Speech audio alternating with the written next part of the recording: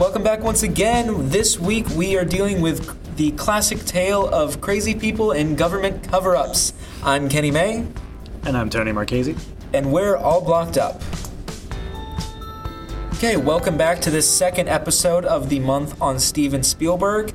Today we are covering Close Encounters of the Third Kind, which one of Spielberg's more popular movies. Oh yeah, It's I think most people include it as one of the classic must-see movies of the 70s. I think 77 was what I saw. Of the 70s.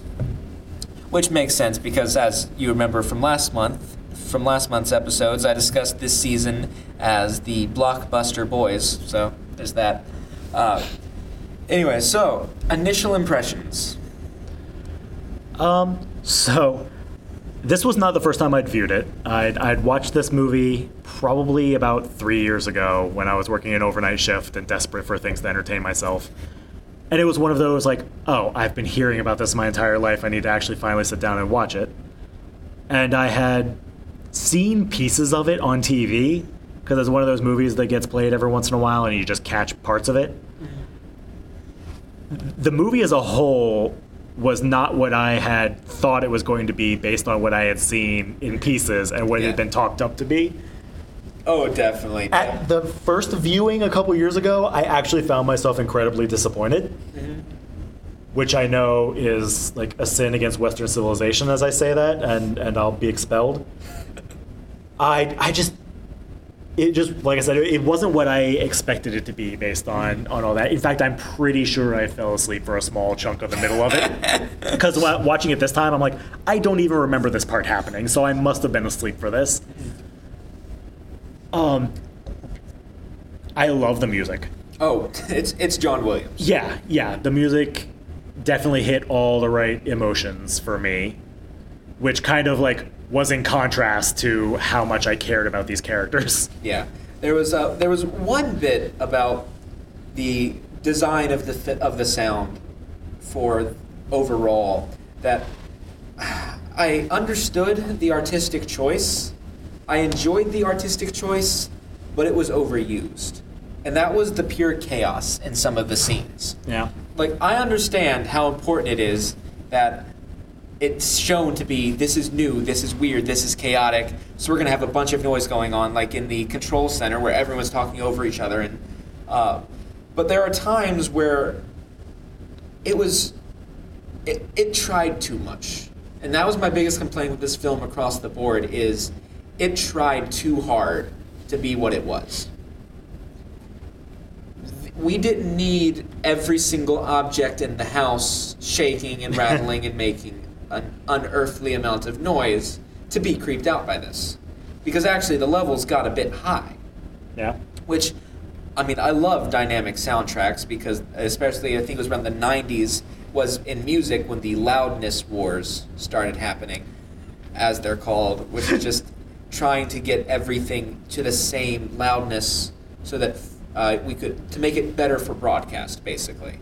Because the more dynamics you have is great, but that means you have to play it at a certain loudness for everything to sound right. So there is a lot of music industry nonsense with that. But that's not what we're discussing. We're discussing a film. That's what these podcasts are. They're rambles. They're just rambling. So let's hone in on the story a bit. What were your thoughts on that?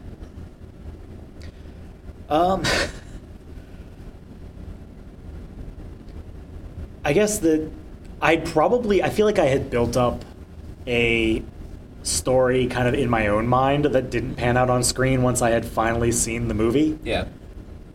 I just feel like a lot of what we were wanting from everything that led up to the very end wasn't delivered on.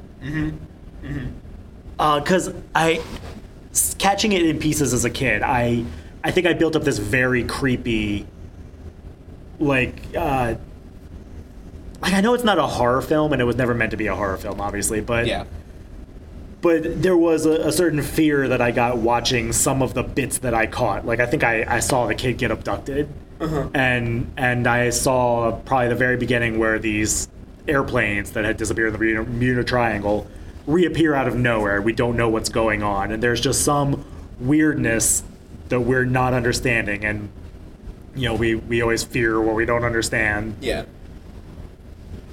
And so I guess it was just kind of weird to get to the very end and like, oh, these aliens are actually super friendly. And there's no real existential concern here whatsoever. Yeah, no, I get where you're coming from, because it was interesting, because I remember hearing, I forget where I heard this, but I remember hearing that the entire thing was just a misunderstanding, and it was just one of those knee-jerk responses that the human race usually has to new interesting things, is right. to, it probably wants to kill it, so let's shoot it. And that's basically, that's been the plot of so many different American things, is we don't understand this, so to make sure that it won't get away with destroying us, we're going to destroy it first.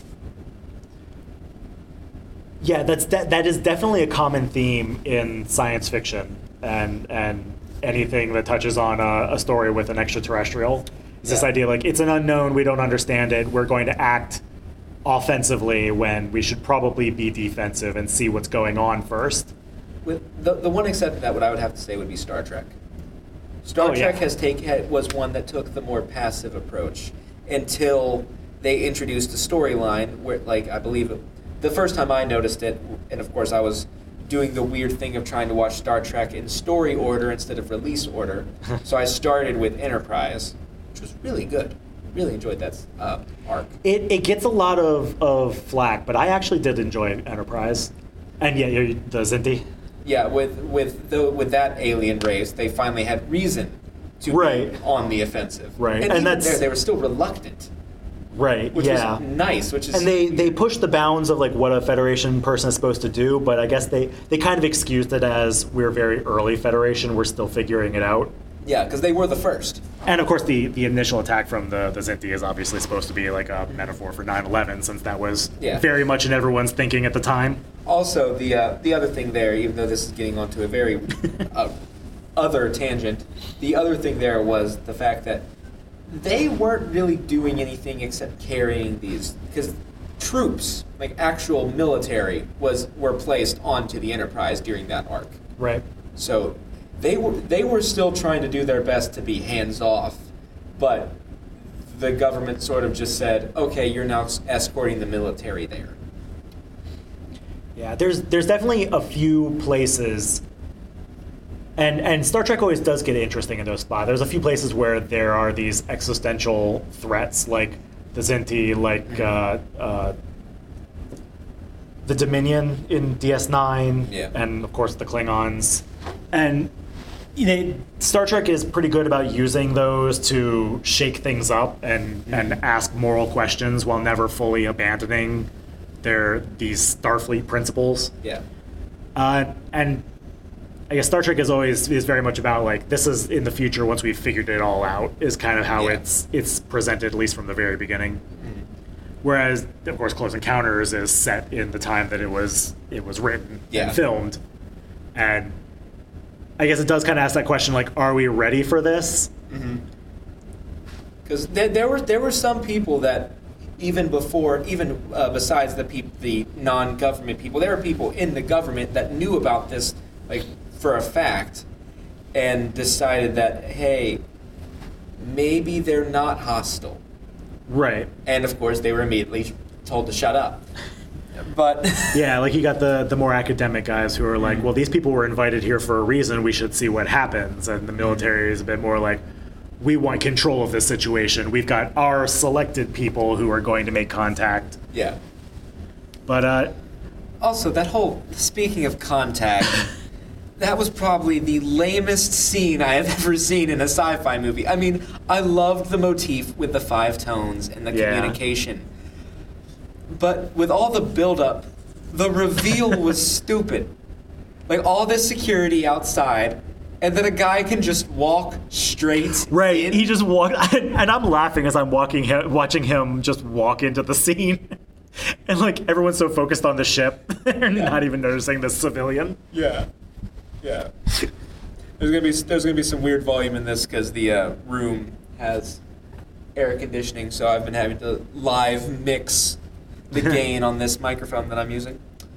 But yeah, so like I said, I think what bothers me about the story, like I touched on, is that there doesn't seem to be this existential threat, which can happen in a story, and if we don't know that until the very end, okay, fine, Harry wasn't in any real danger in book 3, but we accept it because the book is still dark and scary things happen. He's still under, like, immediate threats here and there. yeah. But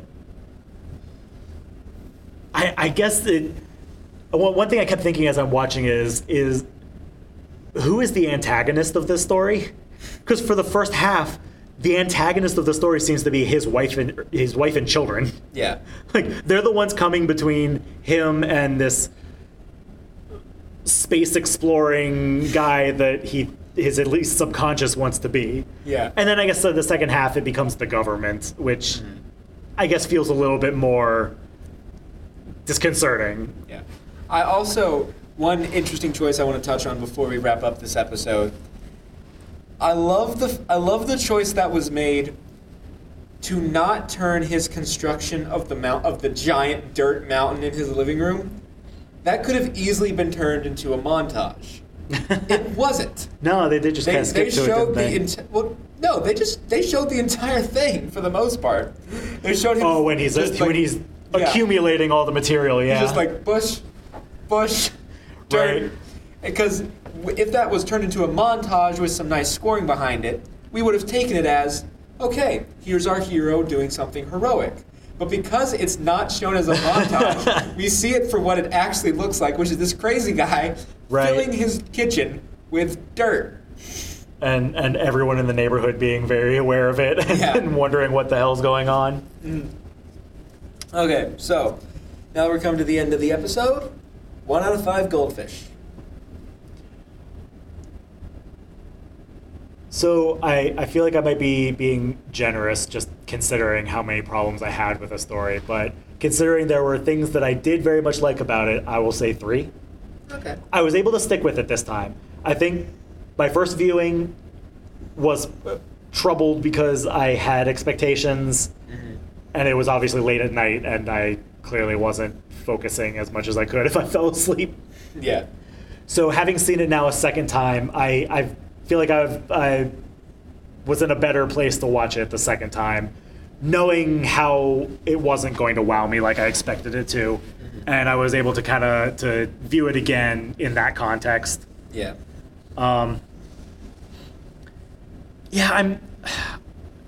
And also knowing how it was going to end and how the ending bothered me the first time. Yeah. Just because it's the story of a man abandoning his family. Yes. Like, I just can't get past that, really. Yeah, there was no real resolution for that subplot of, because for one, there was also no resolution to the rest of the world. They made contact, they returned people, and then they left. Yeah. And there's so much the left movie unresolved. ended. Yes, it was almost as bad as the end of The Shining, where I was very much disappointed because all this stuff was just thrown, surprise, and then the movie ends. But Yeah, and you also have these there's dozens no closure. You have these dozens of people now who are plucked out of time and dropped back in the world. Like, what's the government going to do with them? Sounds like an awesome idea for a spin-off TV show. Like the 4400? Yeah. I mean, it's been done, I guess, but, like, it wasn't resolved in this story by any means. Yeah. All right. So as for me, I enjoyed it a bit more. I would say it's again like maybe 3.5, almost 4, because it was an engaging story. It wasn't super engaging, so yeah, never mind. Yeah, I'm gonna agree with you on 3. So, well, that's it for this week's episode. Join us next week for the final movie of Spielberg that we'll be talking about, which is his not very known film, Always. Until then, I'm Kenny May. I'm Tony Marchese. And we're still all blocked up.